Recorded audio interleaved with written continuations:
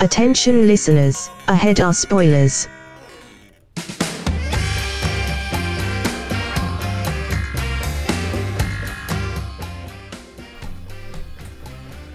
Hello and welcome to the Movie Trap. My name is Russell Carlson. With me, as always, is Chris Borough.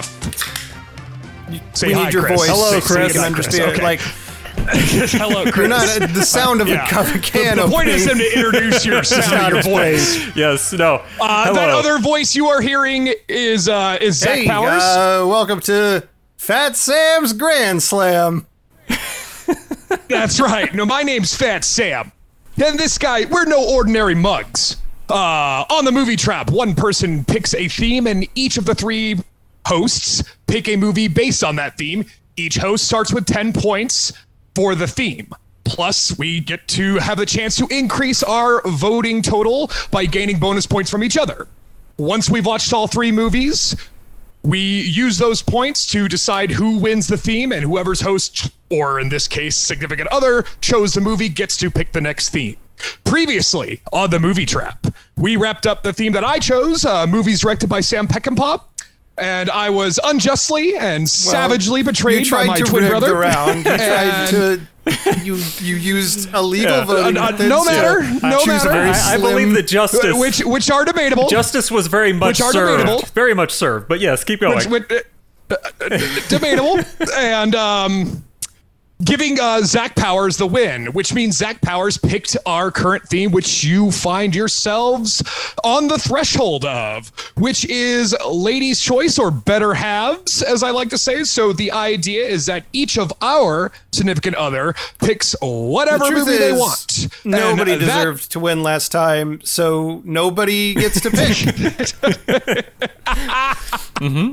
That's fair. But now is a great time to introduce our wonderful guest, Zach's girlfriend, Shannon Camp, who made good on her threat to chose 1976 Bugsy Malone. Shannon, how are you doing? I was just about to say, I'm glad Zach's not attached to holding on to his win streak, because Bugsy Malone is not going to be anyone's favorite of these category. Well, the other two women could pick almost anything and walk away with it.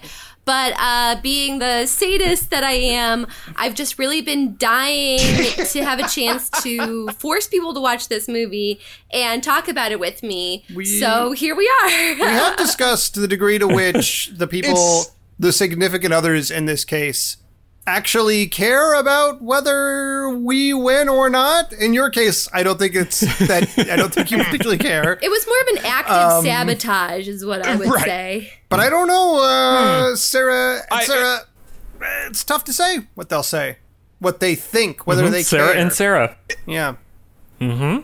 Yeah, the Sarahs. We have the triple S. Shannon, Sarah, Tonight, and Sarah. Please call me Fat Shan.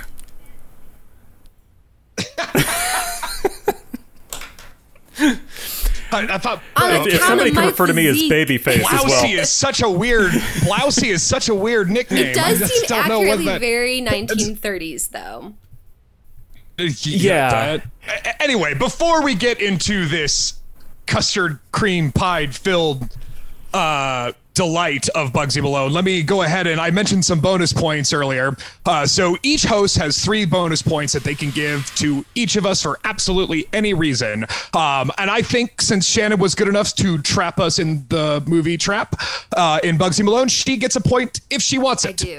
So as of right now, since it started, everybody still has 3 points. Everybody has 10 points. We're all even. It's brand new. So with that, Zach Powers, why don't you tell us the journey that is Bugsy Malone is a 1976 children's musical gangster film directed by Alan Parker. Sir Alan Parker to you. I don't think that is accurate. I do not believe he has been knighted. Right? Oh, really? On the back of that book, I'm pretty sure he's referred to as Sir Alan Parker. Well, we'll do a fact check a little later. As most children's musicals do, this movie opens with a gangland hit. A man/child. Listen, let's just right away. All the characters. Yeah, you should open with that. All the characters are played by children. Is a kid. They are ostensibly filling the roles of adults and behave as though they were adults for the most part, but they are all played by children. So a child is on the run down a period street, sort of a Prohibition-era street, and he is cornered by a number of members of a rival gang with some Tommy gun-looking devices. After they ascertain that he works... I thought they were potato guns. So they look like kind of like they sort of, sophisticated potato cannons, guns. Maybe. Yeah. So after they ascertain that he works for Fat Sam, a notorious gangster, he is shot to death by whipped cream out of these whipped cream cannons that these children have. So that is the basic setup. We go to Fat Sam's Speakeasy, one of the primary locations for the movie. Fat Sam is a Prohibition-era mobster / club owner. Got his illegal soda in the bottom. Yeah, is that sarsaparilla distillery? Right, sarsaparilla. Right. He's got a lot of rackets. I assume he pushes people for protection money and all that good stuff. We never. It's like a really hard version of Candyland. It's weird. I don't think we ever actually see any form of law enforcement in the movie. Yeah, there is. There's the Irish detective. He's always always manages to slip on something. Yeah, they harken back to the Keystone Cops. Yes, there's indeed. a few Keystone Cops bits. Yeah. Anyways, Fat Sam is being pushed by a rival gang leader named Dandy Dan while trying to operate his club. Meanwhile, he's having auditions for a new singer. One of the auditions is a woman named Blousy Brown. Very much a little girl. When he says woman, he means a little girl, right. just so you know. But again, I'm going to use age references interchangeably but they are all played by children, but also they are meant to be adults, I guess. But there's something important that Zach hasn't mentioned, which is that Dandy Dan's gang it's the only gang to have the guns. Yes, they're the only gangs that have these guns. It's like an arms race. Regardless, so Dandy Dan is pushing Fat Sam. They have these new type of technology, this sort of like, I think maybe it's an analog for like automatic weapons or something like that. It's the Tommy gun. Yeah, it's the introduction of the Tommy gun. Yeah. Fat Sam is using old-fashioned custard cream pies to execute people, whereas obviously Dandy Dan has these splurge guns, as they're called, that can fire much more rapidly. Regardless, they're having auditions. Fat Sam is too distracted to actually pay much attention. But Bugsy, who's sort of a bar sarsaparilla fly at Fat Sam's, he's sort of a grifter, penniless, down on his luck, but charming. He's sort of a jack of all trades. He's like a boxing producer. He finds boxers and does other odd jobs mostly. Yeah, but he's poor, but like kind of he's like semi a con man. He's just kind of like flying by the seat of his pants through life. Yeah, absolutely. They introduce him as like a trickster hero, but he doesn't do that much tricking for the rest of the story, so it's a little odd. No, the song about him, we'll get into the songs a little later. It's worth noting there are songs that happen occasionally. We'll talk about them later. I feel like a loaded gun right now, just waiting to be shot.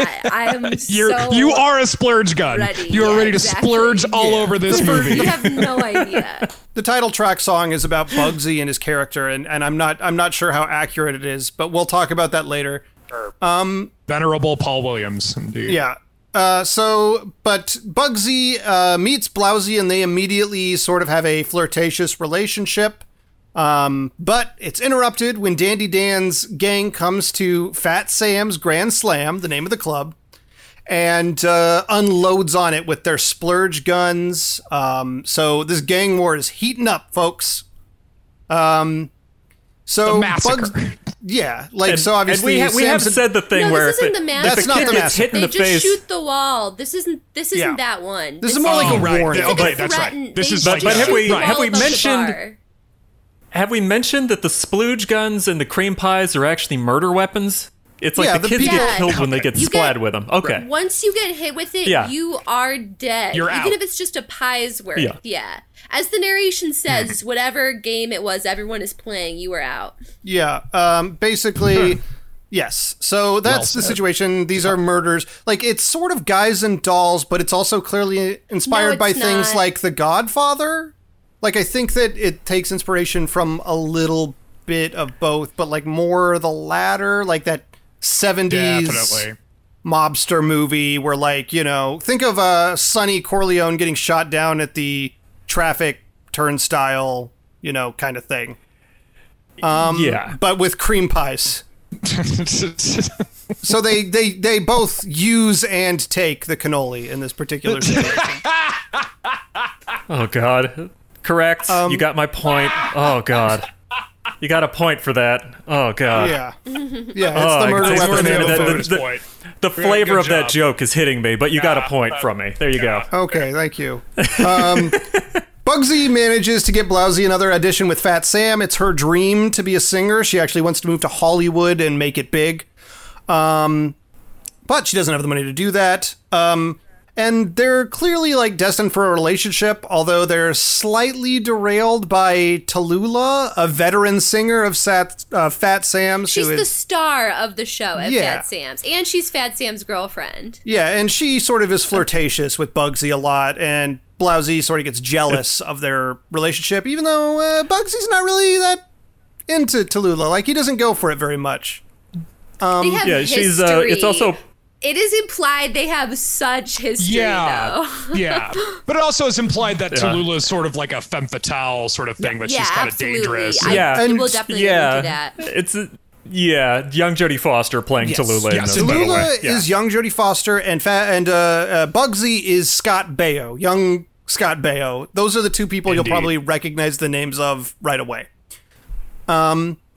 So at this point, Fat Sam sends his guys after Fat Sam does hire Blousy, which she's thankful to Bugsy for, but he also sends out some of his guys to find the splurge guns, but they're lulled into a trap, and this is the massacre. Almost all of Fat Sam's men are killed by Dandy Dan's guys, and out of desperation, Fat Sam hires Bugsy to be his new driver, since he has almost nobody left to work for him. They end up going to the forest for a meeting with Dandy Dan. And This made Zach so mad. It did. Listen, if you're going to have a tete-a-tete with a rival gang leader, right? You go to a public fucking place. You don't go to the forest where it's like the easiest place to murder somebody. You go to the most popular restaurant in town and talk with a lot of eyes on you. I'll have to double check this in my notes, but I have a feeling this might be based off scenes like this in old gangster movies where they I needed to have shoot a off a lot of lot of guns and they thoughts just about- produced it off in a forest. That way they didn't have to clear it with the city or any of the other people about all the We shooting also and have stuff. like But yeah. one outdoor location for this movie, the street that everything is shot on, and everything else Right. is in a room. Yeah. Regardless, Soundstage. surprise, surprise, the forest meeting turns out to be an ambush. Bugsy manages to get Fat Sam out of there before he's killed. And Fat Sam gives him a few $100s out of gratitude. Bugsy, who has continued to see Blousy, and they have a number of nice dates, is like, all right, we're getting out of this crazy town. We're going to Hollywood like you always wanted. We're leaving tomorrow. And obviously Blousy's like super happy with that. It's her dream. But before they could do it, Bugsy is robbed, and all of his money is stolen, but he is saved by a man/child named Leroy, who beats the tar, I guess, out of these muggers. Just want to say, there's 30 minutes left in the movie at this point, and we're And there's introducing so a new character. much that he hasn't even covered. Right. Because the plot is so I'm going. episodic. I'm going. We'll talk Yeah, about it. I'm not. Yeah. Yeah, I'm going to. So Bugsy sees potential in Leroy, like we mentioned. He used to be like sort of a boxing guy, like he arranged boxing matches and stuff. He like pressures him into becoming a boxer. And Leroy and Bugsy become sort of fast friends. But after Sam's last loyal guy is killed by a malfunctioning splurge gun prototype that they're working on, Sam, again, out of desperation, offers Bugsy a ton of money to, like, come work for him again and be sort of his guy to track down the location of the splurge guns. Bugsy and Leroy, together, figure out where the warehouse full of these guns are and recruit basically a small army of unemployed vagrants. Bugsy is Lenin, like dudes from the soup in that he's kitchen. got an eye for talent. Yeah, they go to the soup kitchen and recruit a bunch of guys who need work. By yelling, "What's the matter with you?" at them. But they also did the classic, the whole thing, whenever there's a problem that comes up in a musical, they solve an intractable problem with a musical number that's completely emotion-based and not based off any, like, practical thoughts that are going into it. So he's just like, y'all are lazy and sad, and I'll call you bad names, but it's all to a beat and a rhyme. So then at the end, everyone's up and dancing and like, all right, let's go burn the Reichstag, or whatever you talked us into, little man. These men who have been left behind by society find new life in crime. So good for them. They become professional criminals. For like 2 days, they're about to all get shot in the head. Well, that's true. Like Lenin. Spoiler, we haven't gotten there yet. They do successfully steal a load of these guns, so now Fat Sam has some new guys and a bunch of guns, so the tables are a little bit more evened. The odds are evened, I should say. Which, in retaliation, Dandy Dan and his men move against Sam and attack his club, starting a massive shootout in which every single character except Bugsy and Blousy is killed. Bugsy and Blousy run away to Hollywood, though also there's a song where everybody decides they can just be friends, so they're also kind of not killed. I can explain the ending of the movie. Regardless, just for the summary's sake, that is the end of the movie. Bugsy and Blousy get away. Everybody else is killed / not killed, becomes friends. And that is Bugsy Malone, the gangster musical starring children, but with all the songs sung by adults. The fever dream of a school play karaoke contest. And that's important to know. As the poster says, the good movie comes out every year, but a good musical is once every 10 years. It seemed very specific on the poster. Don't know why it had to be a decade for a musical, but yeah. I will say, though, that last number, I get why, because like it when the movie was released, it didn't do that well commercially, but critically, it was actually pretty well received. I mean, Siskel and Ebert loved it. Pauline Kael didn't, and I took down a quote from Pauline Kael about this movie. But it was pretty well received, and I sort of understood why it was well received in that last musical number, because it's an anti-war vibe, isn't it? Like it's sort of got this whole violence isn't the answer, we're killing our children, that kind of thing. That's kind of the vibe I got. Yes, well, I'd like to speak on sort of the meta text of this movie a little bit, if I can. So, like Zach said, it wasn't maybe necessarily a huge hit at the time, but it became an enormous cult hit over time. It's a huge cult hit in Britain. It's a beloved cultural, fascination, I guess you could say. I did read that even upon its initial release, it did pretty poorly in the United States, but it did do pretty good in Britain almost right away. And if you watch British sitcoms or television shows, you'll see references. Like, The Thick of It and In the Loop both reference Bugsy Malone. Like, I think there's a character in the Loop who says of Washington, D.C., that it's like Bugsy Malone, but with real guns. Sure, I mean, but it was also shot in England, too. It was a co-production of the United Kingdom. So, they had a stake in it. It's American kids and it's an American set story, but it's really more of a British created production, British fascination.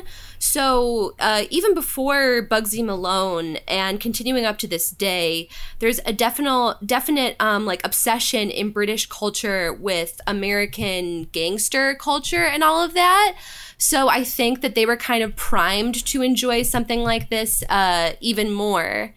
And it was so popular that it has become, I think, probably like a rite of passage for every British kid to be in this as a school play. Sorry, I looked at Zach because he is Sir Alan Parker. We looked it up on online. So Zach opened up a window. He is indeed Sir Alan Parker. Alrighty. OMB or whatever. But so because of the massive popularity of this movie and the ensuing stage play, which there's also been professional versions of, which personally I can't imagine, but the kids actually sing the songs as was originally intended instead of having the adult tracks. But it also spawned several novelizations. There's the comic book version, which I have here to show on camera in a little bit. Oh my God, really? Yes. Oh God. And there was also like a chapter book, a young adult chapter book novelization. And my mother was 11 years old when this movie came out and living in Ireland. So basically like the target demographic for it. So growing up, we had the original 1970s novelization, which was also written by Alan Parker, because this is like his passion project. It's I don't totally understand that, but that's another matter entirely. Well, yeah, this was his... Go ahead. This was his directorial debut, if I remember correctly. Like this was the first major film he did, and like it was an idea that he came up with his kids while driving on a very, very long road trip. So like one of the kids just piped up and said, "Dad, you should make the heroes the kids." And for some reason, he ran with that and turned it into a whole film, which is why I'm also kind of questioning the whole thing. And I also remember a whole lot of weird names in Phantom Menace that were caused by George Lucas's kids making weird suggestions to a filmmaker. I just gotta... You also have, like, Princess Bride.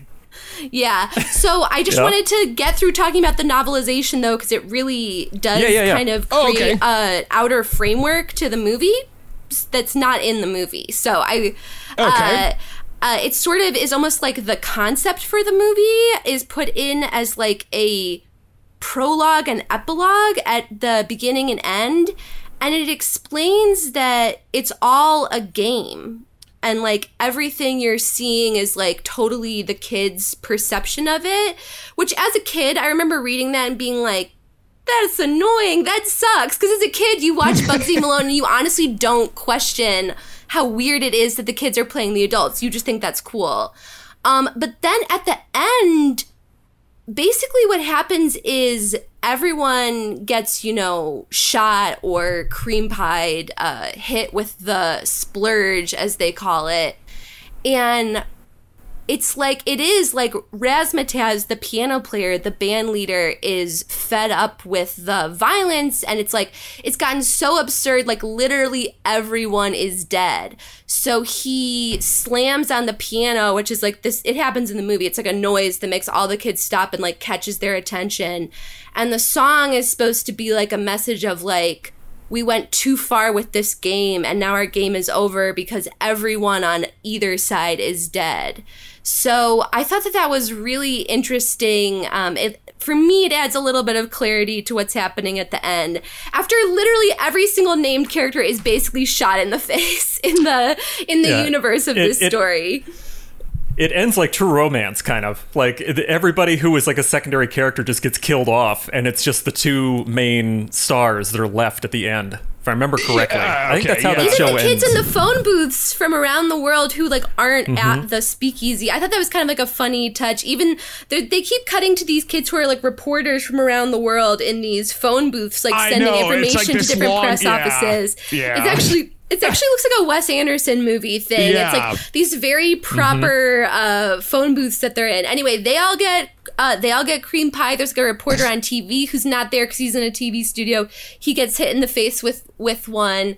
It's sort of like an interesting... There aren't very many moments in the movie overall that are like meta humor. There are a few, but the ending really feels that way. Yeah, and that's why, I mean, Alan Parker, I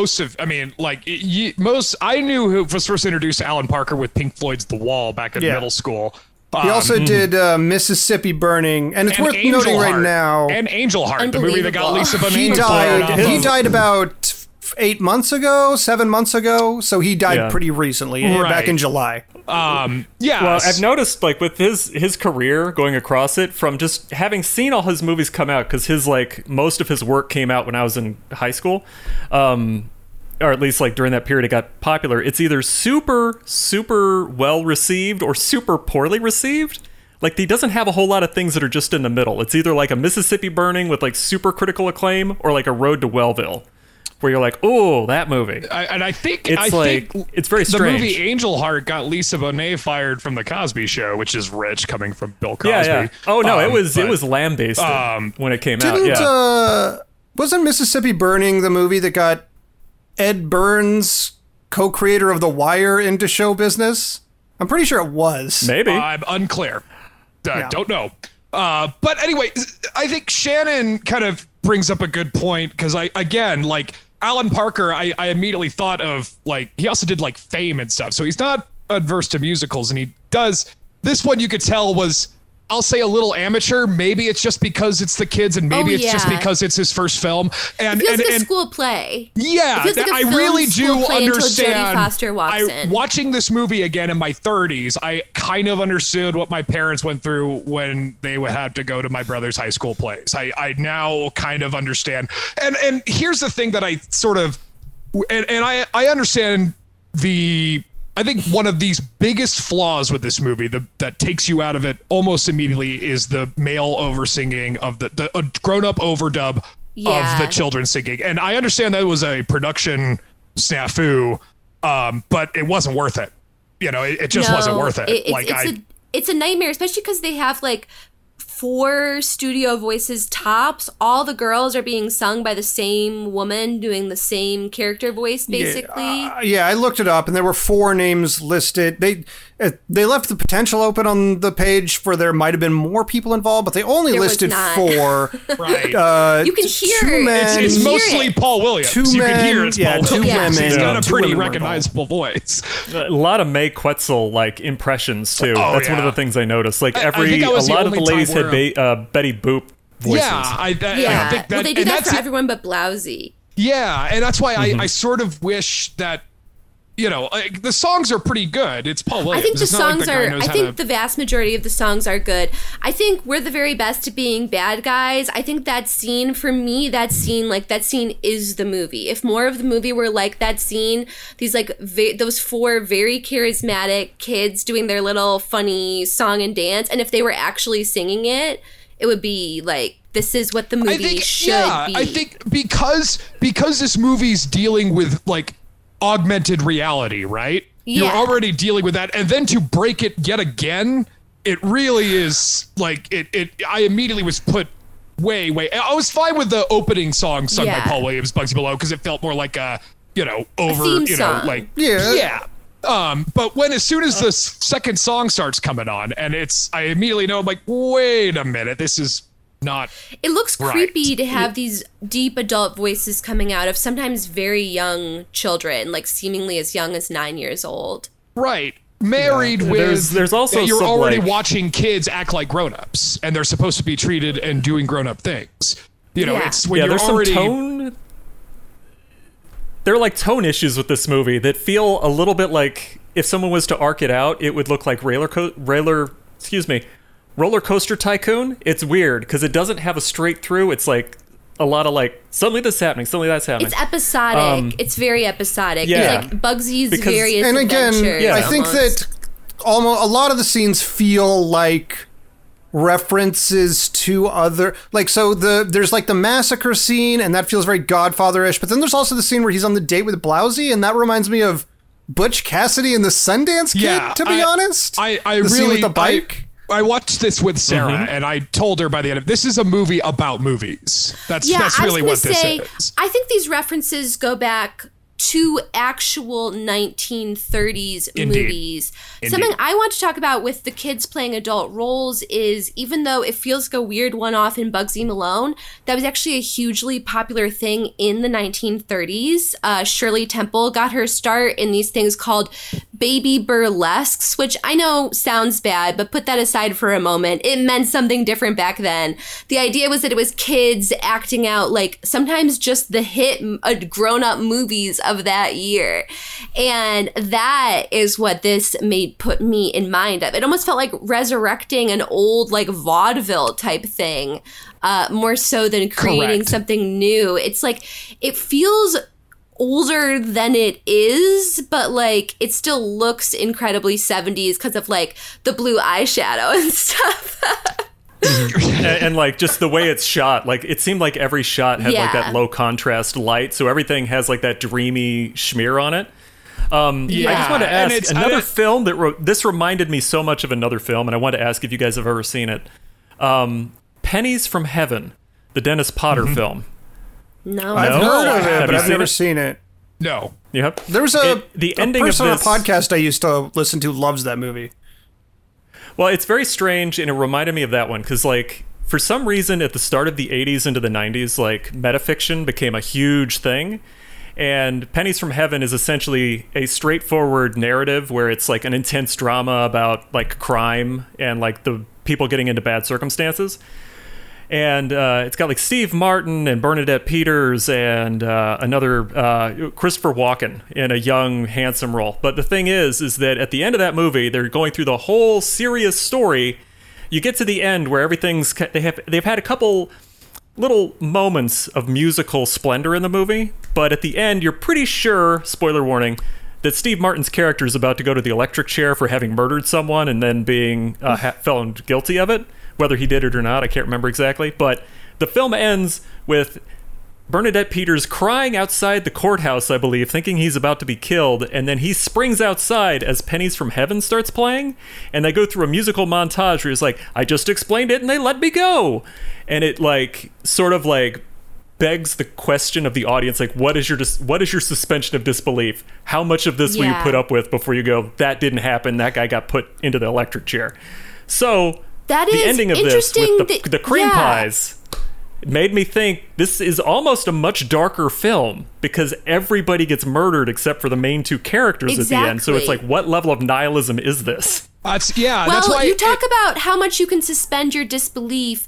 This truly is a movie that was meant to be for kids. Like, if you look at the graphic novel, it's like, this book is dedicated to all kids who don't like reading books without pictures. Like, it truly is a kid's property. And I grew up watching this movie over and over again, and like, talk about suspension disbelief. I didn't question a damn thing. I still know the choreography to some of these songs because I would be like trying to be like them at home in front of my TV. Like, I thought this was the coolest shit ever. Are you fucking kidding me? They get to have their own speakeasy? Holy crap!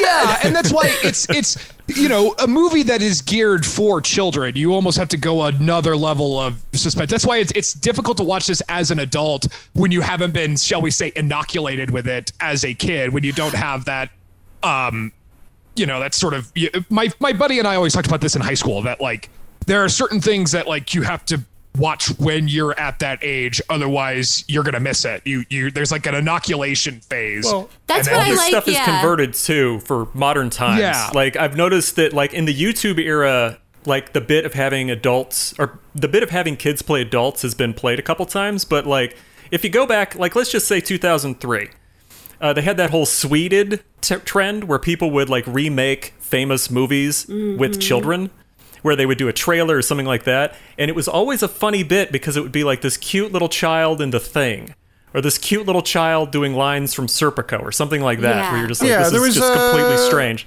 I remember there was an extremely popular, like one of the viral video that launched Funny or Die was that Landlord video with Will Ferrell and like a 4-year-old girl demanding her rent. Yeah, I think that was Adam McKay's little daughter who was that age at the time.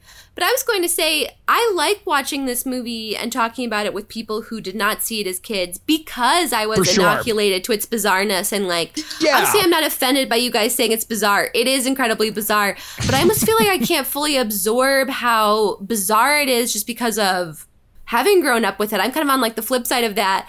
There was a moment when Zach and I were watching the movie this time together. The scene where Knuckles dies, I went, oh, this scene makes me kind of sad. And then, like, the gun thing exploded. Knuckles got covered in the whipped cream. Sam was, like, running around crying and shrieking in Italian. And Zach was like, this scene makes you sad? But that was my first impulse, was like, oh, Knuckles is dead, and he was like my favorite one. Not Knuckles. And that's, it is help that the children in this movie, that's why the whole time I'm watching it is thinking, as a grown-up, the question, when you're not grown up with it, I've only seen it, I think, one time, and I barely remember it. But as watching it now, the whole time I'm thinking in my head is, why? Are they kids? Are the adults played by kids? And because that is such a difficult thing, I think kids at a certain age, that they don't wrestle with those questions all that much. It's much easier for them to accept these kind of zany ideas and just kind of roll with it. And for what it's worth, except for the singing bits, it's fairly consistent within that. The cars they drive around are these little pedal cars. They're almost like wagons almost, that are like bicycle driven. It's got kind of a Flintstones logic. Thank you. Yeah. Oh, Chris, you get a point. Why did they choose that certain things are adult and certain things are childified? Like, I really don't understand some of these choices. Like, they try to go out of their way to show that the cars are pedal cars, but these kids still own and run businesses. I don't care if they're seeming to be driving cars that run on gas. The pedal cars also still sound like cars. Like, when they start going, they're still... Yeah. Something that was so striking to me this time was the Italian restaurant scene where Dandy Dan's gang goes in, and they obviously have like a specific target in this Italian restaurant. It's this kid who's there with his wife. And it's an important scene because Dan's most bumbling gang member drops the gun, and that's what alerts the press and the general public that splurge guns even exist.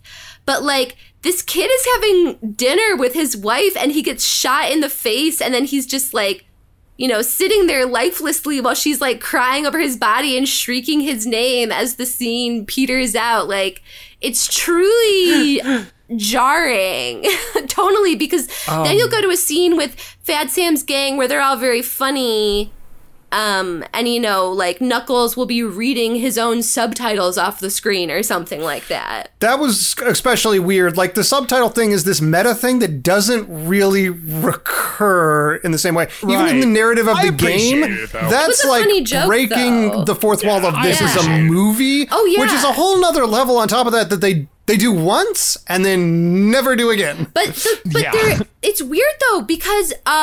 We're the Very Best at Being Bad Guys is delivered straight to the camera, making eye contact with it. But that's like a musical. It's like not the same as reading a subtitle. They don't do that with like every number. They go very back and forth in between that. And something that I found funny, this movie, because of the age of the cast, has the most bewildered and frightened extras you will ever see. Especially the little boys who were in the audience for Jodie Foster's big number, My Name is Tallulah. She like walks through the audience and flirts with these boys who are dressed as men, and every single one of them looks like they are trying to evaporate out of their bodies. Yeah, I have to say that Jodie Foster.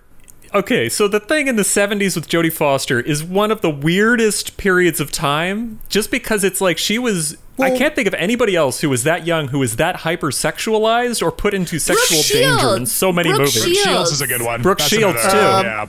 Yeah, Blue Lagoon. But this movie came out this movie came out about 6 months after Taxi Driver. So she must have filmed this like right after she wrapped Taxi Driver. Well, it's Taxi Driver, there's this, and then Little Girl Who Lived Down the Lane, where she also, I know people haven't seen it, spoiler warning, it's a very young girl put in sexual peril at one point.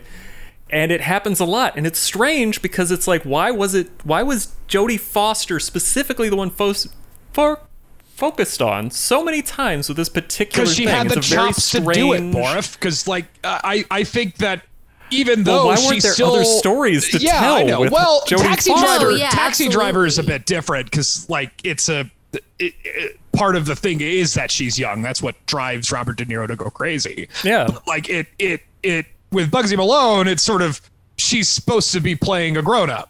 So that's why she radiates in this movie. She's amazing. She has more star power than everyone else put together, and I very much include Scott Baio in that. He's charming enough. He reminds me of Ralph Macchio in The Karate Kid, right? He doesn't really have to do all that much. He just has to just play a cocky young kid, basically. Some of the kids are fun, but no one really has star power the way that Jodie has. Yeah. When she enters in her Takes big the number, air out of especially. the room. Yeah. And I just briefly, while we're talking about the cast here, almost all of these kids went on to do like very little, or like maybe they went on to do British TV.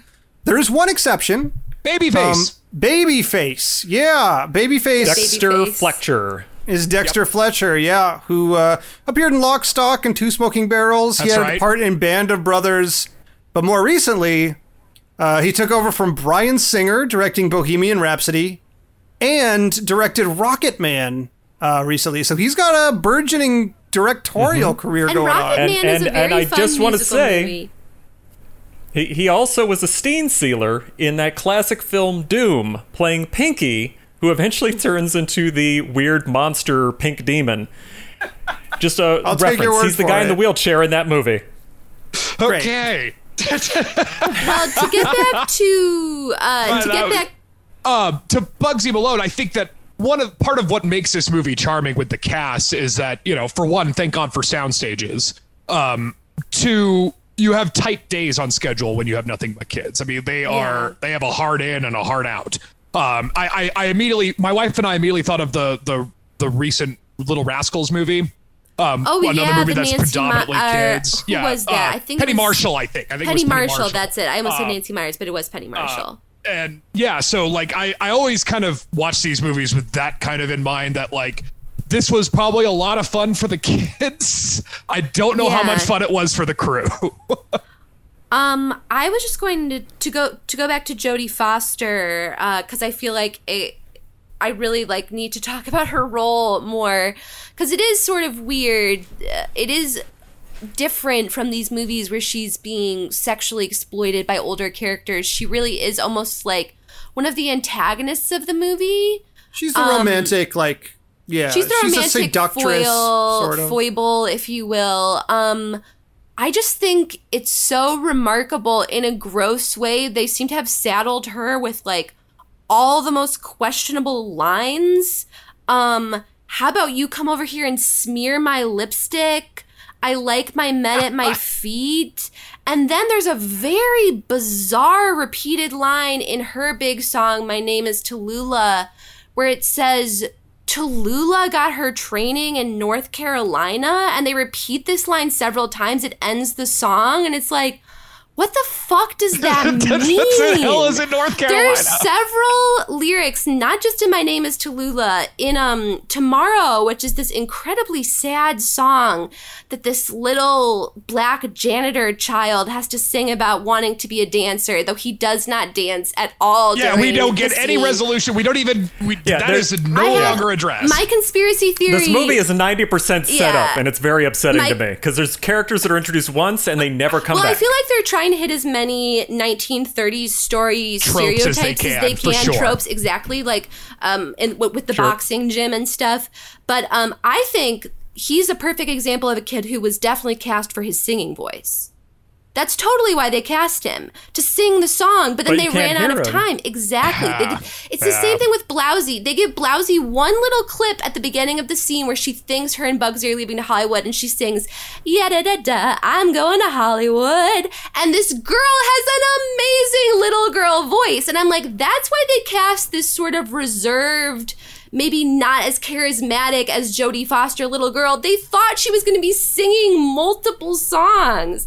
But anyway, in Fizzy, the little janitor's song, he has the most bizarre lyric. It's like, let the laughter loose until your scream becomes a love shout. It's like literally the words do not make sense when you put them together in order.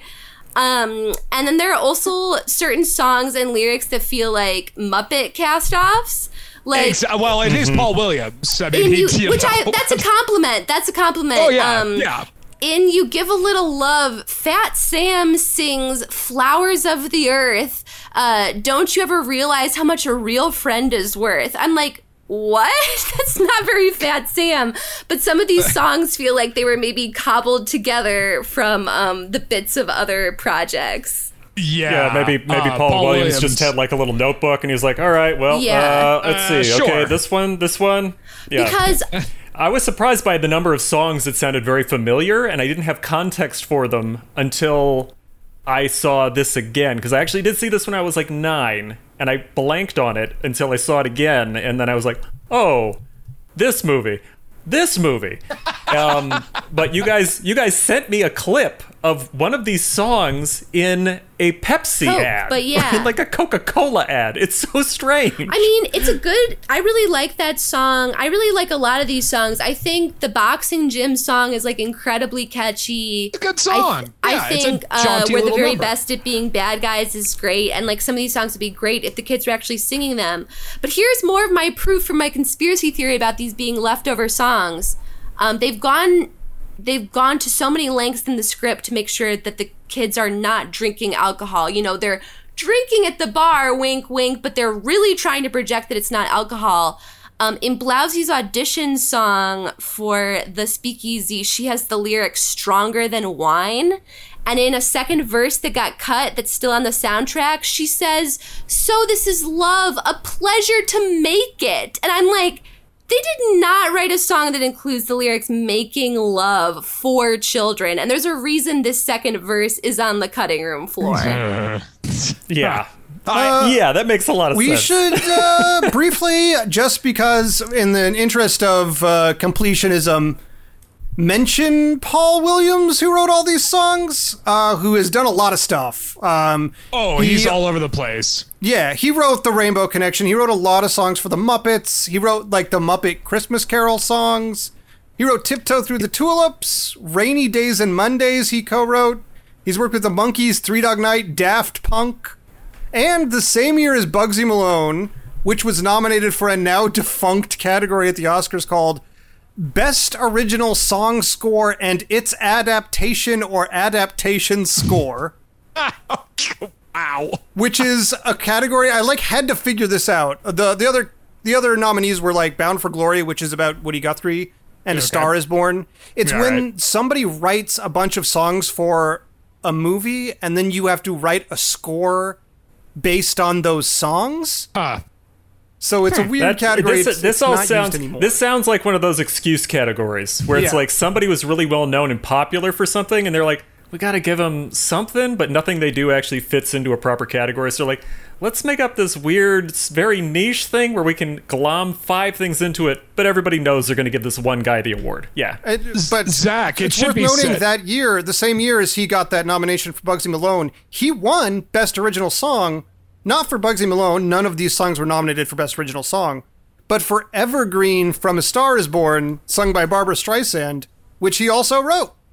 Yeah, and also, Zach, you would know him from our as childhood. The Penguin in Batman. I thought I was going to get you on that one. I was going to say, his Penguin experience is almost as relevant as his songwriting credits on this, because if you listen to Bad Guys, he's doing all 4 of Sam's main gangsters. He does like a nebbish voice for Knuckles, and then a weird black scent for Snake Eyes. And he's literally just doing all these weird voices, which brings me to something else I want to talk about. Oh, wait, real quick. Go ahead. We should say, when we say the Penguin for Batman, we obviously don't mean Danny DeVito. We mean Batman, the animated series from the 1990s. Played the voice of the Penguin, yes. Yeah.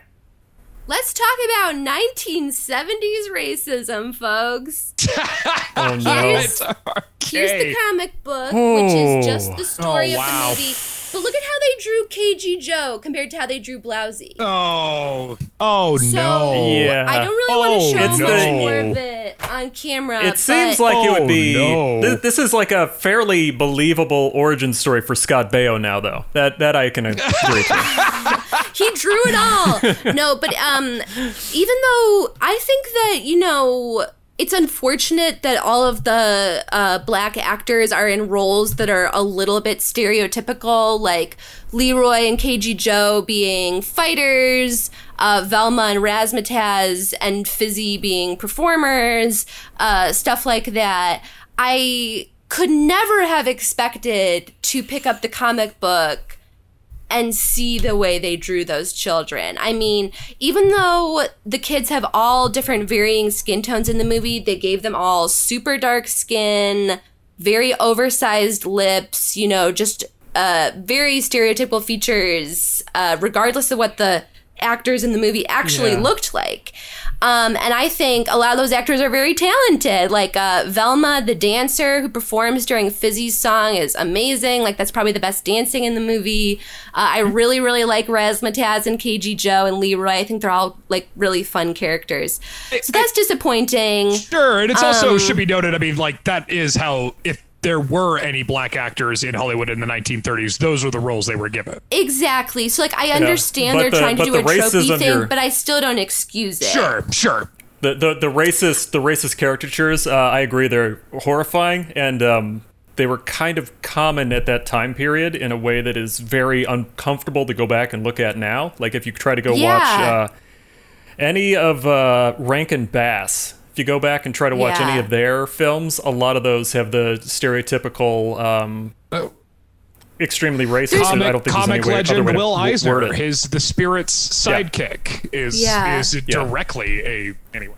The other really troubling facet of that, like, 1970s racism is the way the Asian characters are portrayed.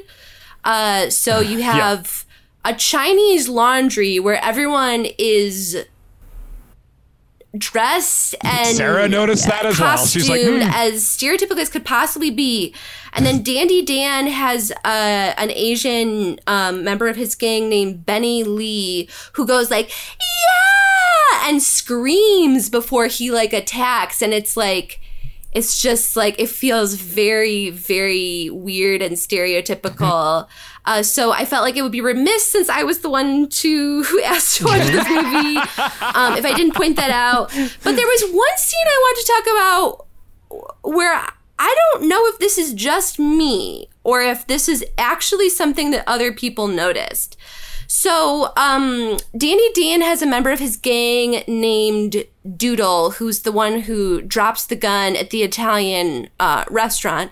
And they go back to Danny Dan's fancy mansion, and they take out the old school cream pies, and they basically, like, firing squad style, execute him in like a garden atrium at Dandy Dan's command.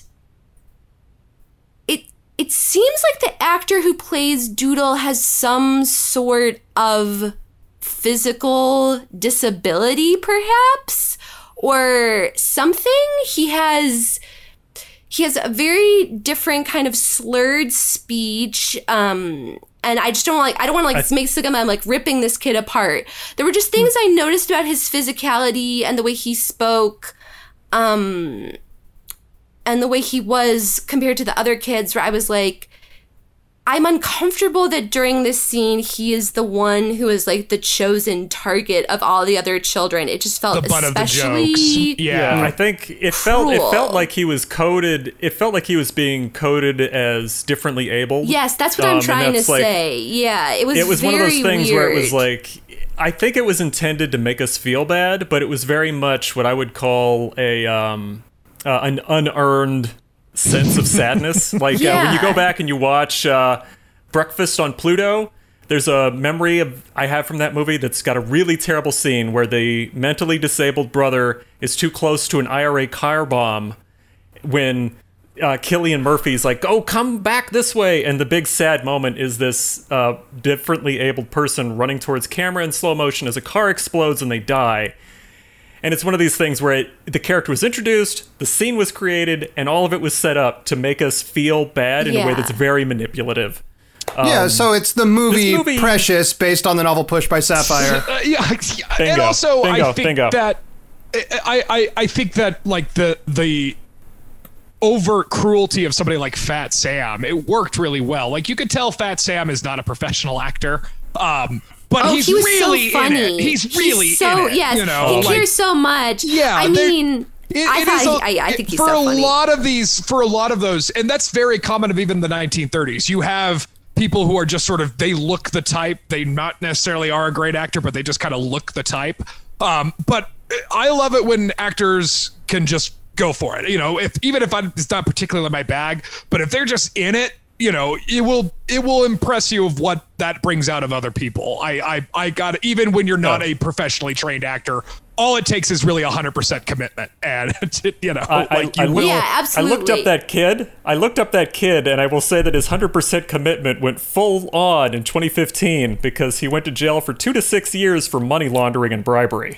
Okay. Wow. Well, it's like a reverse. John Cassisi. Yeah, John Cassisi. What did he get up to? Reverse method acting. That's what he got up to. It's the role that never left One other him. factoid. Yeah, one other. Oh God! You know what they say? Jack Nicholson said that if you play Fat Sam, it takes a toll on your mental. Never the same. I usually hate to acknowledge anything positive that he does when other people can see, but I got to give my point to Zach for that Joker joke because that did get me. Alrighty, bonus point. There we go. So Blousy. There is a sequence in the film where she has a daydream, and it gives me the impression that the secret coding of this movie is that Blousy might be a psychopath, because she's sitting in the green room and she's gazing into the mirror, and one of her friends comes up and, "Do I look cute?" And then she says something like, whatever, and then the lady's like, "I don't look cute," and then the lady's like gazing off into the distance with Blousy. The character's name is Bangles DeBelle, and she goes, "Bangles DeBelle, you look terrible," to herself, and it's so sad. She's a little girl. And Blousy doesn't correct it. She just goes back to staring into the distance. But the other chorus girls are so much meaner. They are ripping this girl to shreds. But there's a dark, weird thing with this sequence, okay? Like, in the movie, they've introduced the concept that splurge guns are getting hit in the face with a pie is death. Like, it's murdering someone, right? Her daydream is to go off to Hollywood and sit on the side as, I assume, a script girl, the actress on stage is screwing up the scene, and the director keeps interrupting and yanking this child away, and then it finally goes, "Blousy, come on up! It's your turn!" And Blousy runs up, and they do the scene, and she, you know, the guy's standing there, and she pops through the door, and you think the same thing's gonna happen that happened before, but rather than doing a scene or acting, she just hits him in the face with a pie. Because they've introduced that pie and guns are murder in this film, it makes me think she's just turned into Patrick Bateman, and she straight up murdered her co-star as the first thing she did in Hollywood when she got that starring chance. Do you think that this movie's secretly a dark, a moment in this person's life before they went on to greater crimes? Like, what do you think was going on in that sequence? It's a cautionary tale against show business, Boris. It's about violence begetting violence. I mean, It's funny you would bring that up, Chris, because we also talked about that when we watched this. We talked about the exact same scene where, like, she changes it from hug and a kiss to she shoots her co-star in the face. And the director loves it, by the way. It's what he wanted. Yeah. Apparently his script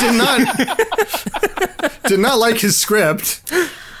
I think what is interesting about this to me, though, is that the movie keeps forgetting its own rules, is what I think the real answer is.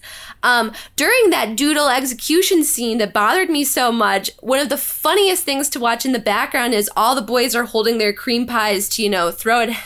And one kid gets some on his hands and he just starts licking it off. He's definitely not supposed to. He's like far enough in the background. He's like, "Oh shit."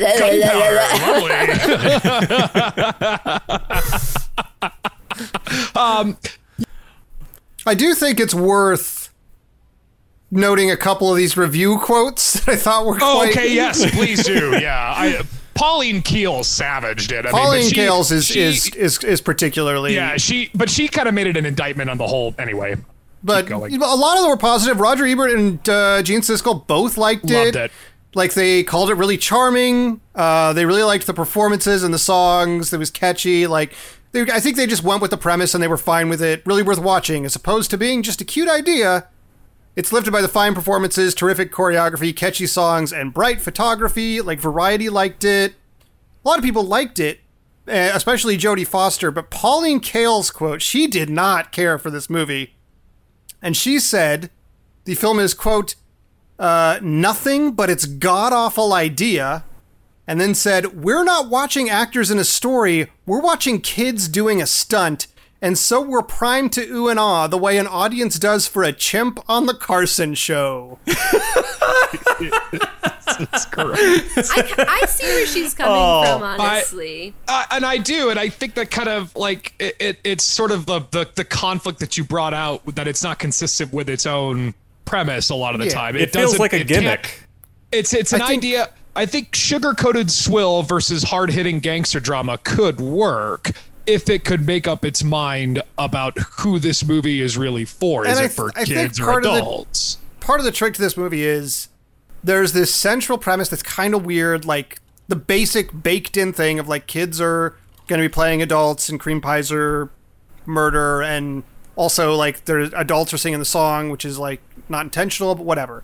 And you either are able to go with that and just be like, yeah, it's a perfectly fine way to spend an hour and a half, or you're like, what the fuck is this? And I don't think there's an in-between. And it's also like it does the first thing I thought a more successful type of this movie for me would be Who Framed Roger Rabbit, in that it is a movie about movies.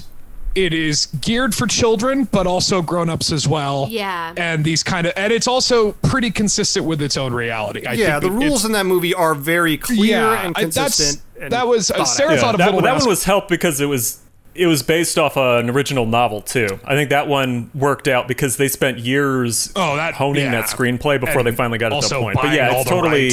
I agree with that. Yeah, that's a different topic for a different day. Yeah. But the idea could work.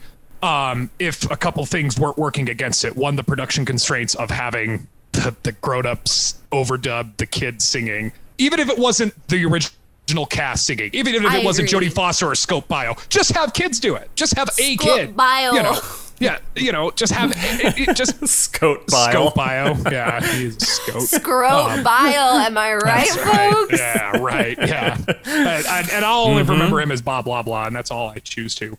I think that the whole experience, because of that, feels very amateur, and that's why and most musicals are a chore for me to get through anyway. Are we doing final thoughts? Is that where we're at right now? Well, no. Yeah, I think we've side saddled into final thoughts, kind of. Okay. Is what might have happened here. I hijacked you into my final thoughts.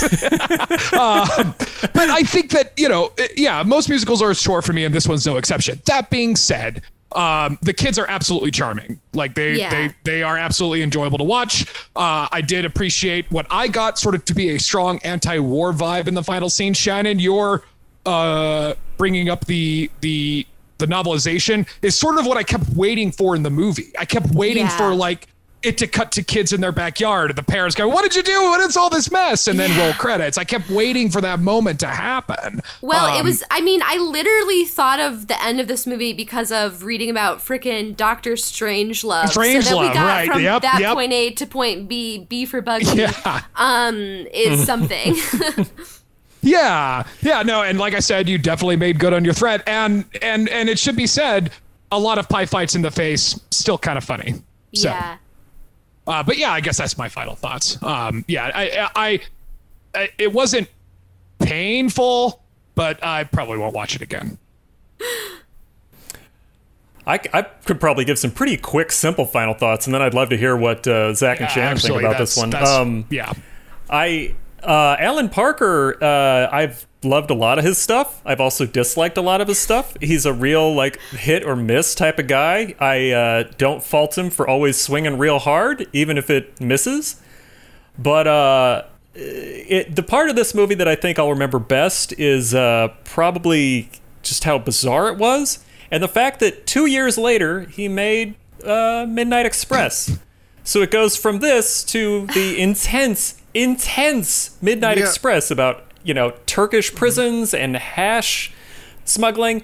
I kind of wish that he might have done either like a lighter musical or a darker story completely. Like, I kind of wish that it had gone one direction or the other and just owned it. Yeah. Like, if it was kids with guns shooting each other, that itself would have been disturbing and kind of an interesting film. Or if it had just been kind of upbeat musical numbers, that would have been fine too. Yeah. So for me, it was a little bit odd.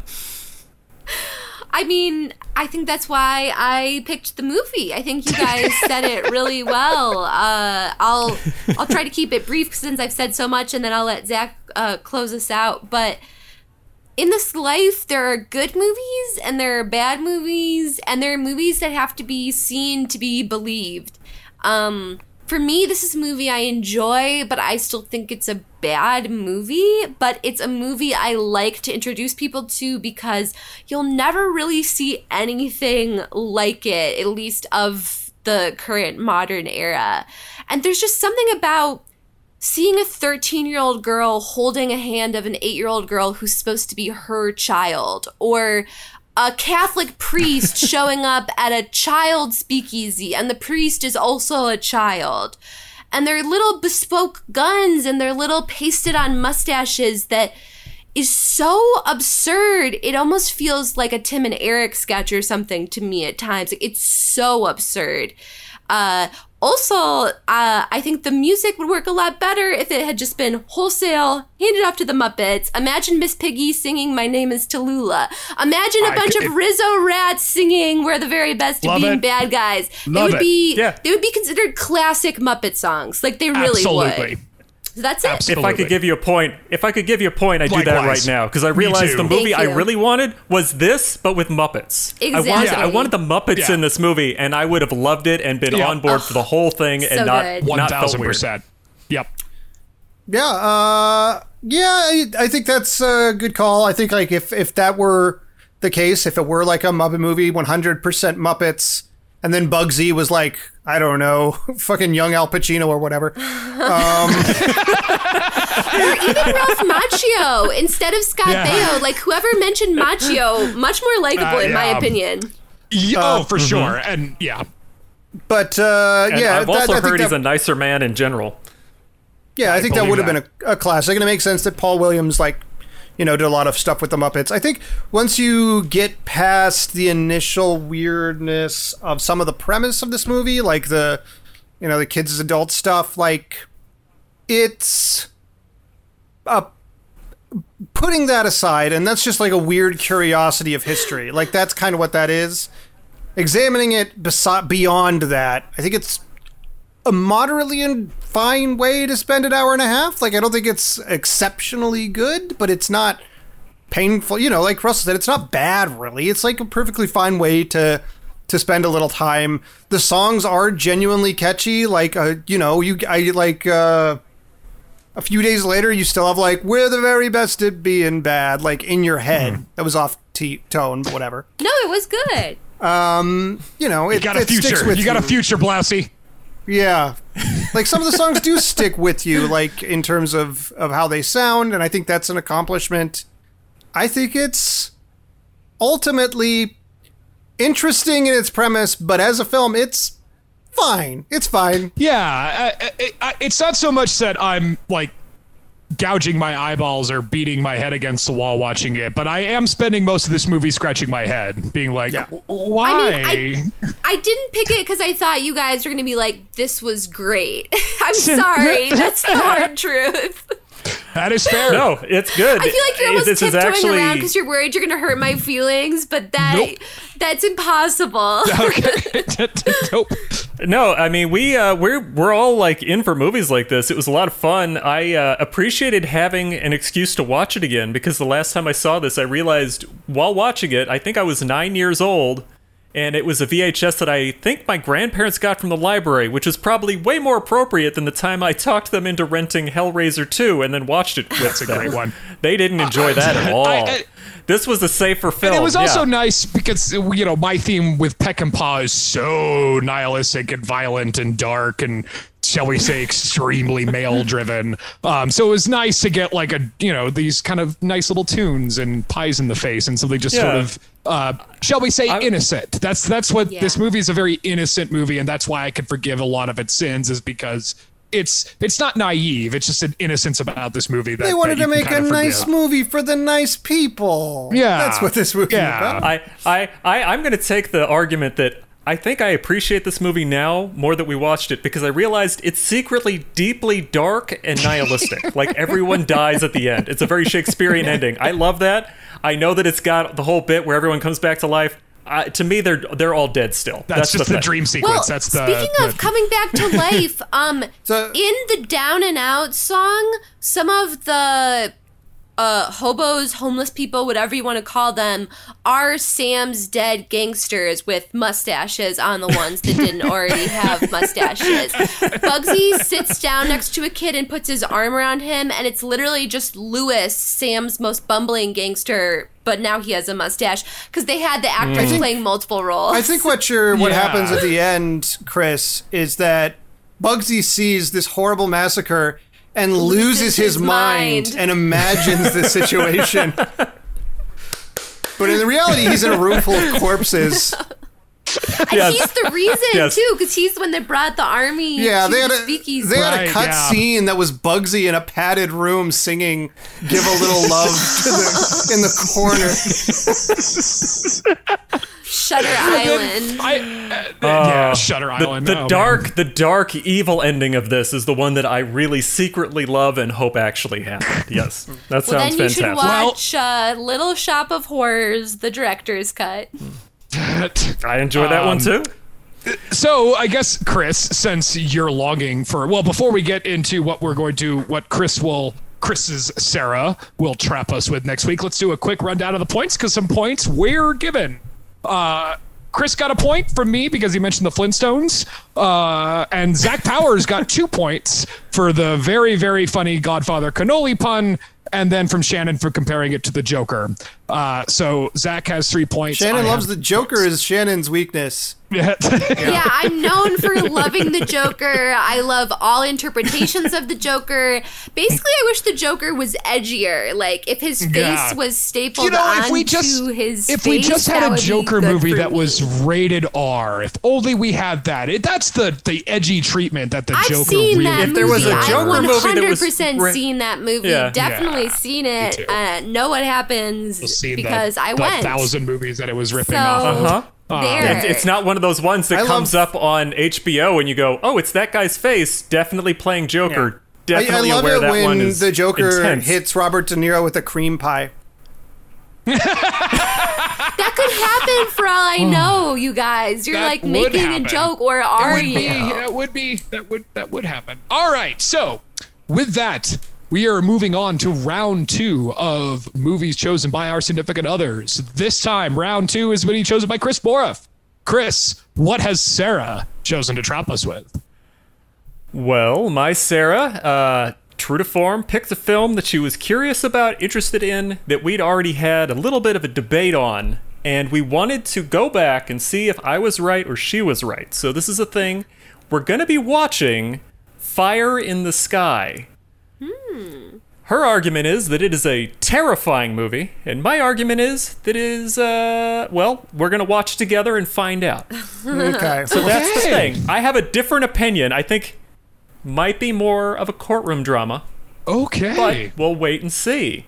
I'm not super familiar with this. So, I'm not either, actually. I remember, when it kind of came out, I remember seeing, commercials for it when I was a kid, but I don't think I've ever actually seen it. It has a very memorable sequence in it that a lot of people don't remember clearly, and it is one of the scariest moments for my wife in film. So it has come up a lot in conversations, and I'm like, I think we need to revisit this so you can face down that monster. It's not as scary as it seemed like back in the day. This is a therapy movie trap. We are going to face your fears by confronting them, and hopefully you could move past them. Yeah, I had to go rewatch Dreamscape to understand that the big snake-headed man was, in fact, not that scary anymore, and that maybe it was when I was younger it was terrifying. But she was very curious. She was very interested, and I love D.B. Sweeney, so I want to watch this movie, guys. Okay, alrighty. Fire in the Sky, next on the Movie Trap.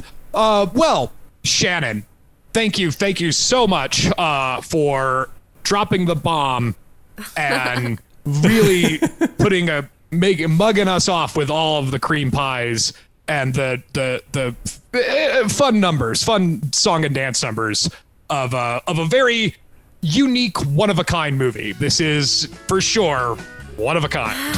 Thank you so much. Me. Oh, this was so fun. I'm glad I had the chance to do this. I appreciate it. So, thank you so much. You're welcome. And again, we thanks for coming on. So I guess this has been a lot. This has been a lot of fun having you on, Shannon. It was for sure. It was always that's so nice. It's always fun to see more people on, and you've always been a lot of fun to have on the show. So thank you for coming and doing in the this. Doctor Strangelove episode. You were a big hit with my wife and father-in-law. So good job. That's nice. That's really nice to hear. You were a big hit. Well, I guess on that note, gentlemen and lady. I guess we'll sign off by saying that my name is Russell Carlson, and for my co-hosts, Chris Boroff. They call me goodnight, Slim Gracie. because of my physique. Say goodnight, Gracie. Good night, Gracie. There you go. We haven't worked out the bits yet. We haven't. I've got Zach's back down. And then for my other co-host, Zach Powers. I do want to be a boxer. And for that note, as we always say here on the Movie Trap, or as Zach always say, and I will continue on, Diane Ladd is too young to be Chevy Chase's mom. That's the Movie Trap promise. How about you, Blousy? You think I look terrible? You tell me, Blousy. Do I look cute or do I look terrible?